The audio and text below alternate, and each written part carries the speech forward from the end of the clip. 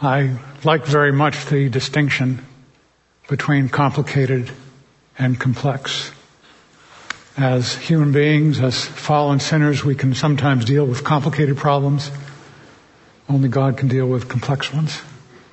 And so we have to study what God teaches us and try to apply it. And what God teaches us through Scripture and what God teaches us through history as we see what's developed over the years in our country. You're in for 3 lectures today, and I'll give you just a quick roadmap as to what's coming up. I'll start out today dealing with 6 misunderstandings that we often have concerning poverty and concerning the relevance of history. And then I'll give you some examples of Christian successful efforts in the 17th and 18th and 19th centuries. Give you as many examples as we have time for. At lunchtime, I'll discuss with you 7 principles for effective compassion, and then get into the 20th century and look at how those principles have been followed or discarded. And then later in the afternoon, I'll try to continue my numeric progression from 6 to 7 principles, and then I'll give you 8 axioms and predictions as I try to explore some Christian alternatives to the welfare state. But let's start out with these 6 misunderstandings. First of all, I'll be talking with you today a lot about history. Why is that relevant at all? Because after all, that was then, this is now. America is a much bigger society, many more people, many more complications. But as I started to explore this history nearly 3 decades ago, I started to realize that with all the complications, America, in some ways, and particularly dealing with questions of poverty, is not hugely different from what went on in the 19th century. If you go to the late 19th century, you see that there were enormous problems of drug addiction. They didn't have meth at that point, but opium, particularly after the Civil War, became a frequent drug of use. If you look at family formation, today we have about 40%, maybe even 42% of kids born out of wedlock. That wasn't the case in the late 19th century, but you often had abandonment, with fathers sometimes leaving behind wives and children and heading off to the territories to make their fortune or escape some of the complications of their lives. You had epidemics sometimes that would rage through cities, yellow fever and others, often killing parents, leaving kids behind. In New York City, in the mid and late 19th century, there were tens of thousands of orphans or abandoned kids running around.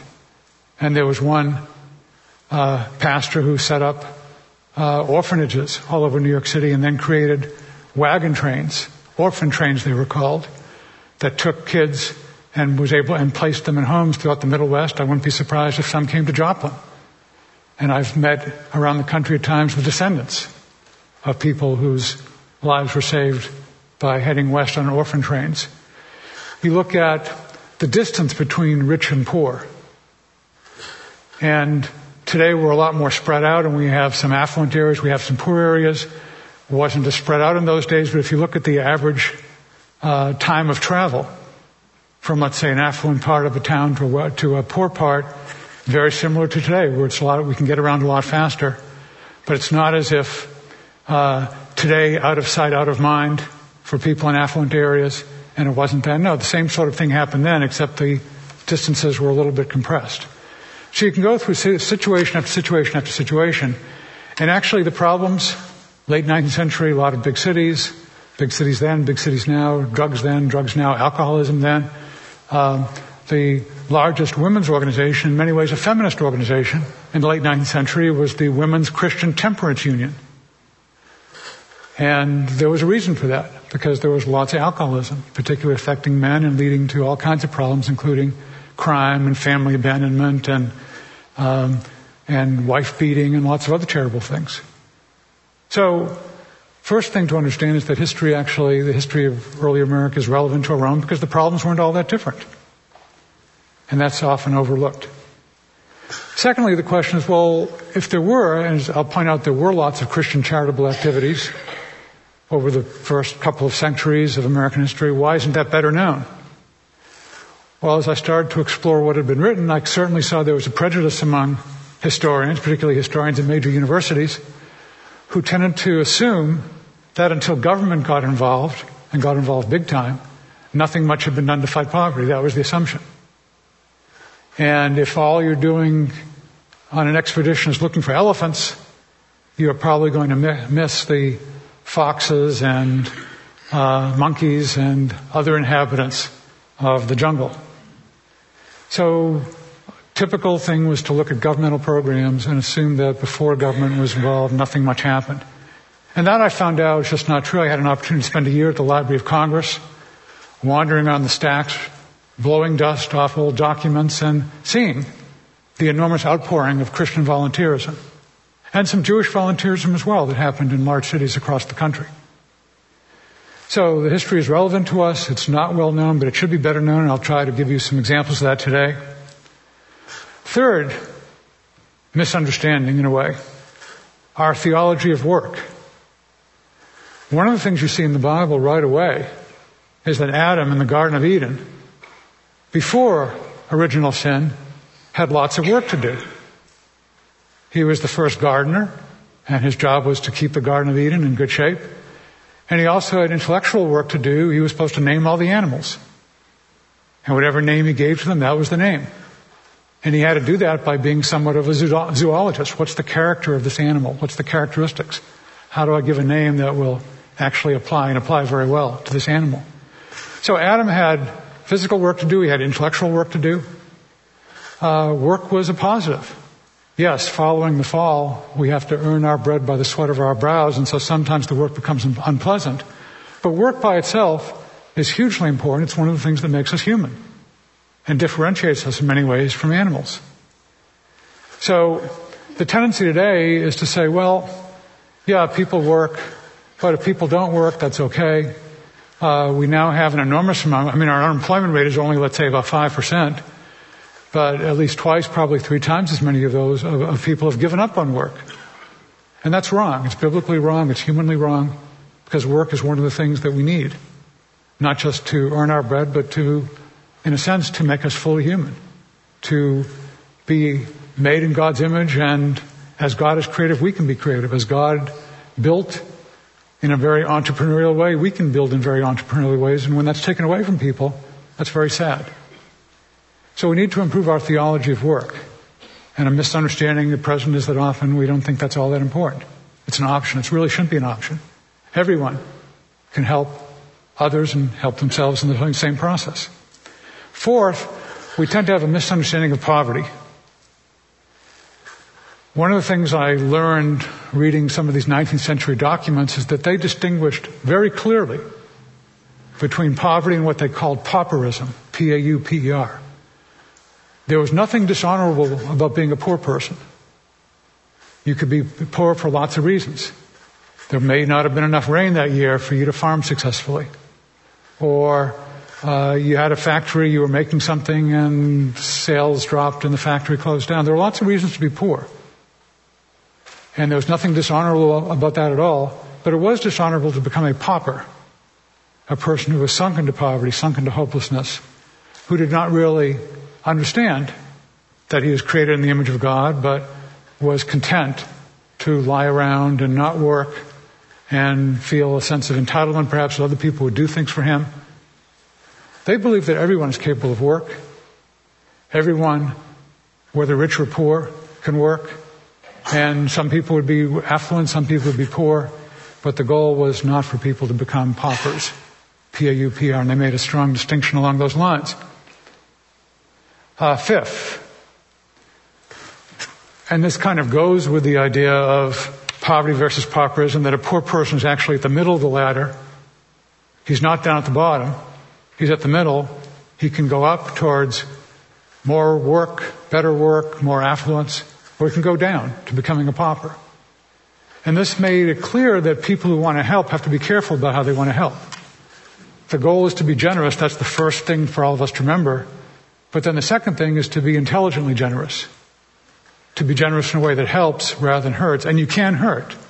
You can hurt by giving people stuff. And I think as parents we know that.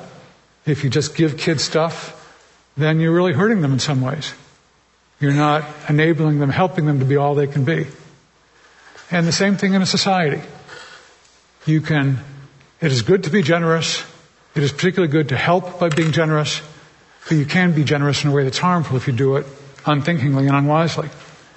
And we tend to have a one-way theory of assistance.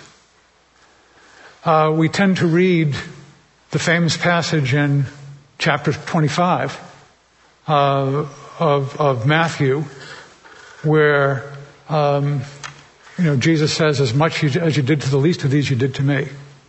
So feed the hungry, and that's like feeding Jesus. Clothe the naked, that's like clothing naked Jesus. Healing him when he's sick, that's like healing Jesus in a way. As much as you do to the least of these, you do to me. But the previous understanding, going back to 18th and 19th centuries, is that cuts both ways. If you do something to the least of these that's harmful, it's like doing that to Jesus.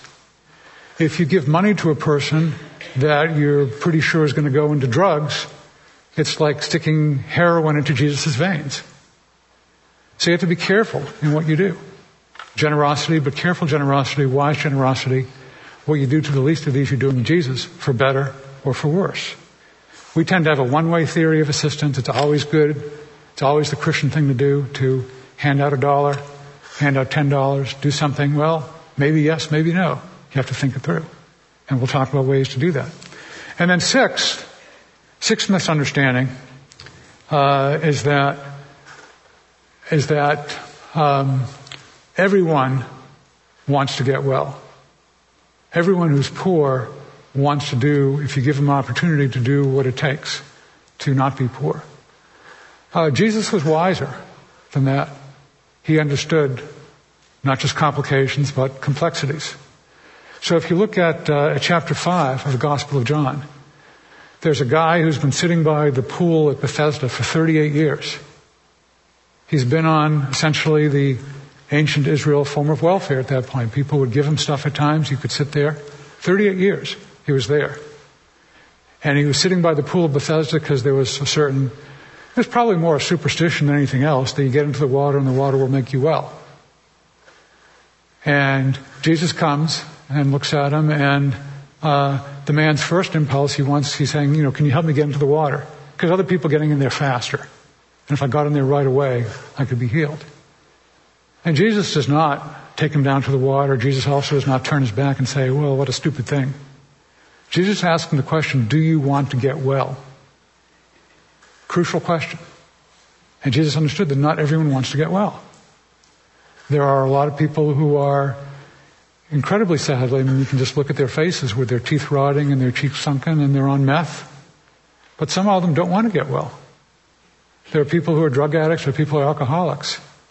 They essentially don't want to get well. I've interviewed lots of alcoholic and formerly alcoholic homeless people. And until this is what I was hearing often, and often from people in homeless shelters, until they hit bottom, they don't really want to get well. And that's very sad. You think, why wouldn't a person want to be out of the situation? But a lot of people get very used to misery. And in some ways, it's comfortable with misery. That's not the case for lots of people. It is the case for some people. And so you always have to ask that question that Jesus asked, do you want to get well? And then you have to discern, do they want to get well? Now, they used in the 19th century a set of vocabulary that really grates on our ears these days. They talked about the worthy versus the unworthy poor.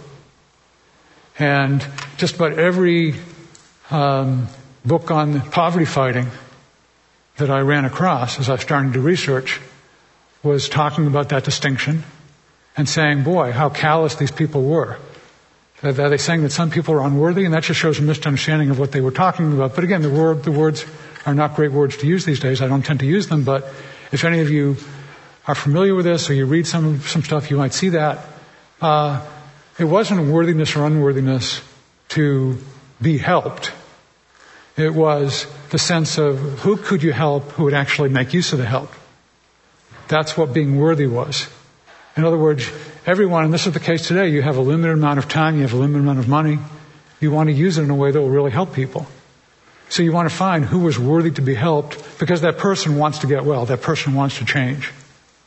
Because if you give money to a person or time really to a person who doesn't want to change, you are wasting your time and your money.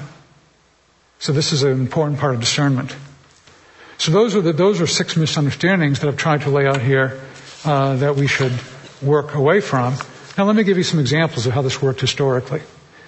And you can go back really to colonial times. I'll give you just a couple of examples here. There's one from, 1673. I used to go back and look at the records. I ran across some minutes from town council meetings in Massachusetts and in Connecticut. And here's one from 1673, just an example. These are the minutes. Syrian Squire and Sam Morehouse agreed to take care of Roger Knapp's family in this time of their great weakness. That's what the minutes said. I don't know anything more than that, what exactly that meant, but, they agreed to take care of this family. And this was something that city councils, town councils tried to say, who wants to step up at this point? If there aren't relatives to help, who will step up and actually help these people in need? And this was the sense of people who had a room in their house. They had time to help. Everyone was encouraged to do that. And family, and one person would, or a couple of people would step up to help this group. Another people would step up to help another person, and so forth. This is what the town councils did. They weren't appropriating money. They were saying, can we connect people who need help with people who are willing to help? Then there were some organizations that started, nonprofits, I suppose we'd call them today.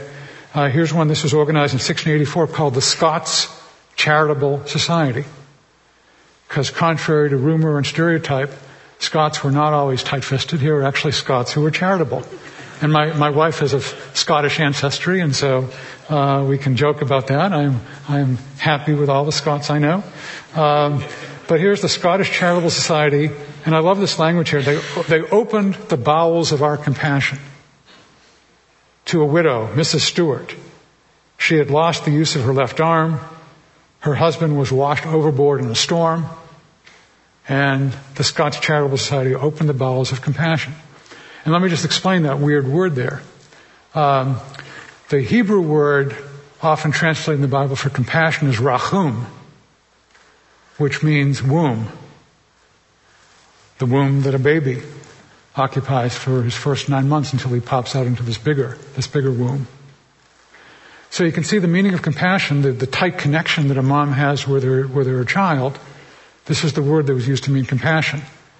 And the Greek word, if you look in the New Testament, and you see the word compassion, often the word is splanchnoi, which stands for bowels. And again, the close connection between a person and his or her bowels. And this is where I think they had this, open the bowels of our compassion. It came because they read the Bible and some of them knew Greek, and they described it in those terms. How many of you have ever heard of a fellow named Stephen Girard? I would be surprised if any hands go up. One hand goes up, one hand here. Okay, because she knows about Stephen Girard. Just about every school child, an adult, in the 19th century would know about Stephen Girard because his story was told.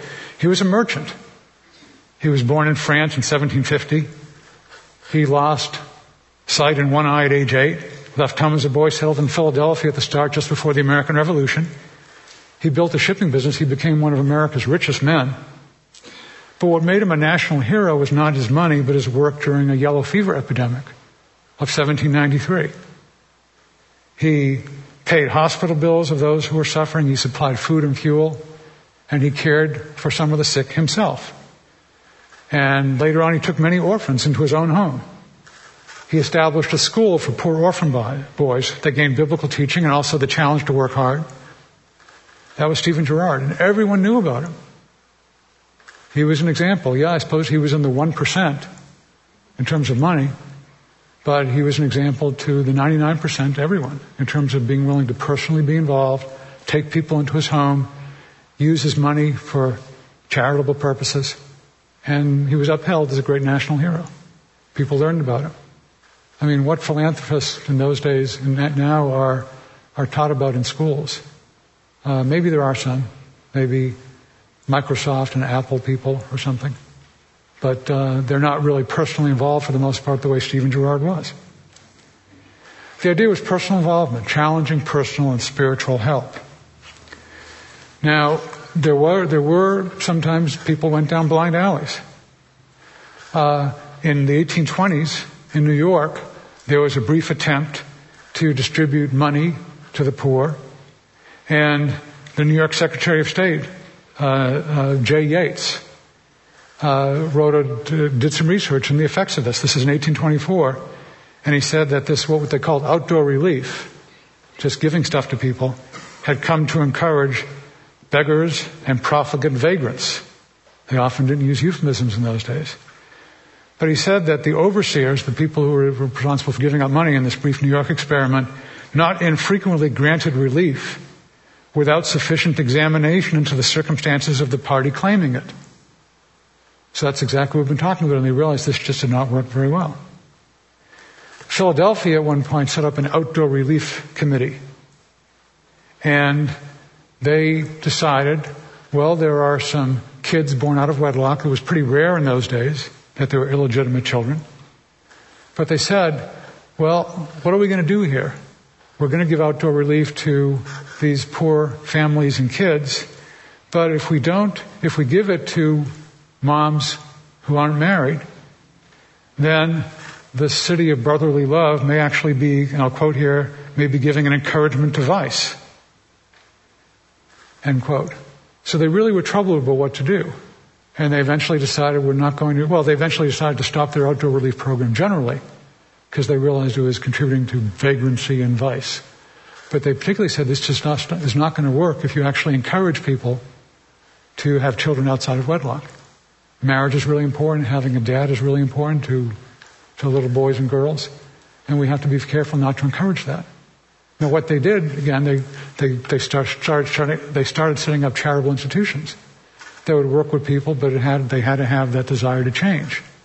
And, a mom who gave birth to a child out of wedlock, they still considered her a human being made in the image of God, but they did not do things that would encourage her to have a second and third and fourth child out of wedlock. They really pushed marriage very hard.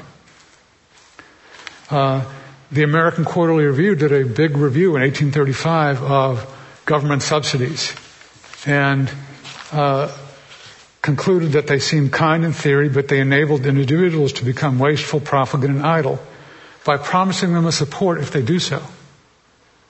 Which again is, if you look at some of our programs now, including the Housing First program, that gets some homeless people off the street by immediately giving them housing, but it doesn't encourage them to work. And so what are people doing all day in their houses that they now have in their apartments? Sometimes doing things that create, I'll give you another quotation from this 1835 study, generation after generation of hereditary paupers. So this was done at the governmental level when there are studies, but it was also something taught in schools. Kids learned about Stephen Girard. Kids also learned, how many of you have ever seen one of the old McGuffey readers? Okay, a number of you are familiar with that. Here's the 1844 edition of McGuffey Reader. There was a dialogue about poverty fighting between a Mr. Phantom, spelled F-A-N-T-O-M, but obviously Phantom is not real, Mr. Phantom, who talked in very abstract terms, and then a Mr. Goodman, who actually paid attention to the needs around him. And here's the discussion they had. Here's Mr. Phantom. I despise a narrow field. Oh, for the reign of universal benevolence. I want to make all mankind good and happy. And then Mr. Goodman says, oh, dear me, sure that must be a wholesale sort of a job. Had you not better try your hand at a town or neighborhood first? And Mr. Phantom says, sir, I have a plan in my head for relieving the miseries of the whole world. And Mr. Goodman says, Well, the utmost extent of my ambition at present is to redress the wrongs of a poor apprentice who has been abused by his master. And Mr. Phantom then says, you must not apply to me for the redress of such petty grievances. It is provinces, empires, continents that the benevolence of the philosopher embraces. Everyone can do a little paltry good to his next neighbor. And then McGuffey and his reader gave Mr. Goodman a good comeback. Everyone can, but I do not see that everyone does. You have such a noble zeal for the millions, yet feel so little compassion for the individuals. And this is what kids learn in school. Think about the individuals. Think about one person at a time, and then one, and you get to more. I could give you some more quotations from people like the governor of Delaware and others, but I'll skip by here. The other thing they learned in schools was ancient history. And here's one of the textbooks of the time that in ancient Rome, politicians of the time used money to the poor to obtain positions which they were far from competent to hold. That was one of the lessons from classical studies, which, to put it into 1930s parlance, from one of FDR's aides, tax, spend, elect. And Nathan Ware in 1845, a historian, said that he looked at ancient Rome and he said, well, here was the problem, that the politicians trying to appeal to the poor and get their votes would just be handing out bread and circuses. And I'll just paraphrase here that in America, if we're not careful, we'll do the same thing. Poor voters will give power to those who offer them money. Let's see, a few minutes left here. Just give you a few other examples here. Pastors would preach about this. So kids learned this in school. Officials learned it when they did studies. Here's a pastor named William Ruffner, who gave sermons and then wrote a book called Charity and the Clergy in 1853. And he said that idleness and improvidence result whenever there are large funds provided, and especially when provided by state taxation and dispersed by state officials. He said, charity is a work requiring great tenderness and sympathy, and agents who do their work for a price rather than out of love should not be trusted. The keepers of poorhouses fall into a business, an unfeeling way of doing their duties, which is wounding and often cruel to the objects of their attention. And he also explained that contributions of cash were abstract, contributions of time were concrete. And he said, this is hard work. I'll give you one more quotation from him. To cast a contribution into the box brought to the hand, or to attend committees and anniversary celebrations are very trifling exercises of Christian self-denial and devotion compared with what is demanded in the weary perambulations walking through the street, the contact often with rude and repulsive people. So again, no euphemisms there, but he said Christian denial, self-denial, and devotion. That's what they're looking for, not just feeling good about stuff. There was some opposition in the mid-century, 1850s. The mayor of Boston said, city government has the obligation to meet whatever need exists. The Waltham Sentinel, from a suburb of Boston, Waltham, said the poor generally should claim government provision as their right. You started to see some people in newspapers. The city treasury, every worker has an equitable and Christian right to a dividend of the city treasury. This is in the Providence Journal in 1857. You started to have these impulses, people saying, and I'll explain after at lunchtime a little bit more about this as this got bigger, but people fought it. Give you an example here. Franklin Pierce in 1854, President Pierce. The Congress passed legislation for federal construction and maintenance of mental hospitals that were needed. But Franklin Pierce vetoed the bill.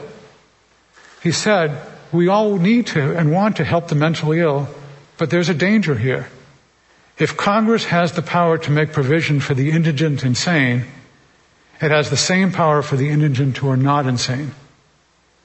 I cannot find any authority in the Constitution for making the federal government the great almoner of public charity throughout the United States. This bill, worthy though it seems, would be prejudicial rather than beneficial to the noble offices of charity, since federal funds would end up substituting for local assistance. Should this bill become a law and Congress makes provision here and in other instances, the foundations of charity will be dried up at home, end quote. And actually that's the way it worked out. When Pierce vetoed the bill, private funds came forward, church funds contributed, and this a mental hospital was constructed, but not with government money. And, example after example, I could quote some more about the demoralizing effect of relief that people talked about. And this is all from their experience. I'll end with one quotation now from Mary Richmond, who was a charity executive in Baltimore. She said, government welfare is the least desirable form of relief because it comes from what is regarded as a practically inexhaustible source. And people who once receive it are likely to regard it as a right, as a permanent pension, implying no obligation on their part. She went on to say that relief given without reference to friends and neighbors is accompanied by moral loss. Poor neighborhoods are doomed to grow poorer and more sordid whenever the natural ties of neighborliness are weakened by our well-meant but unintelligent interference. And she wrote that her hardest task was the teaching of volunteers, quoting here, whose kindly but condescending attitudes has quite blinded them to the everyday facts of neighborhood life. To be effective, and here she's talking about middle-class volunteers, to be effective, volunteers have to leave behind, quote, a conventional attitude toward the poor, seeing them through the comfortable haze of our own excellent intentions, and content to know that we wish them well without being at any great pains to know them as they really are.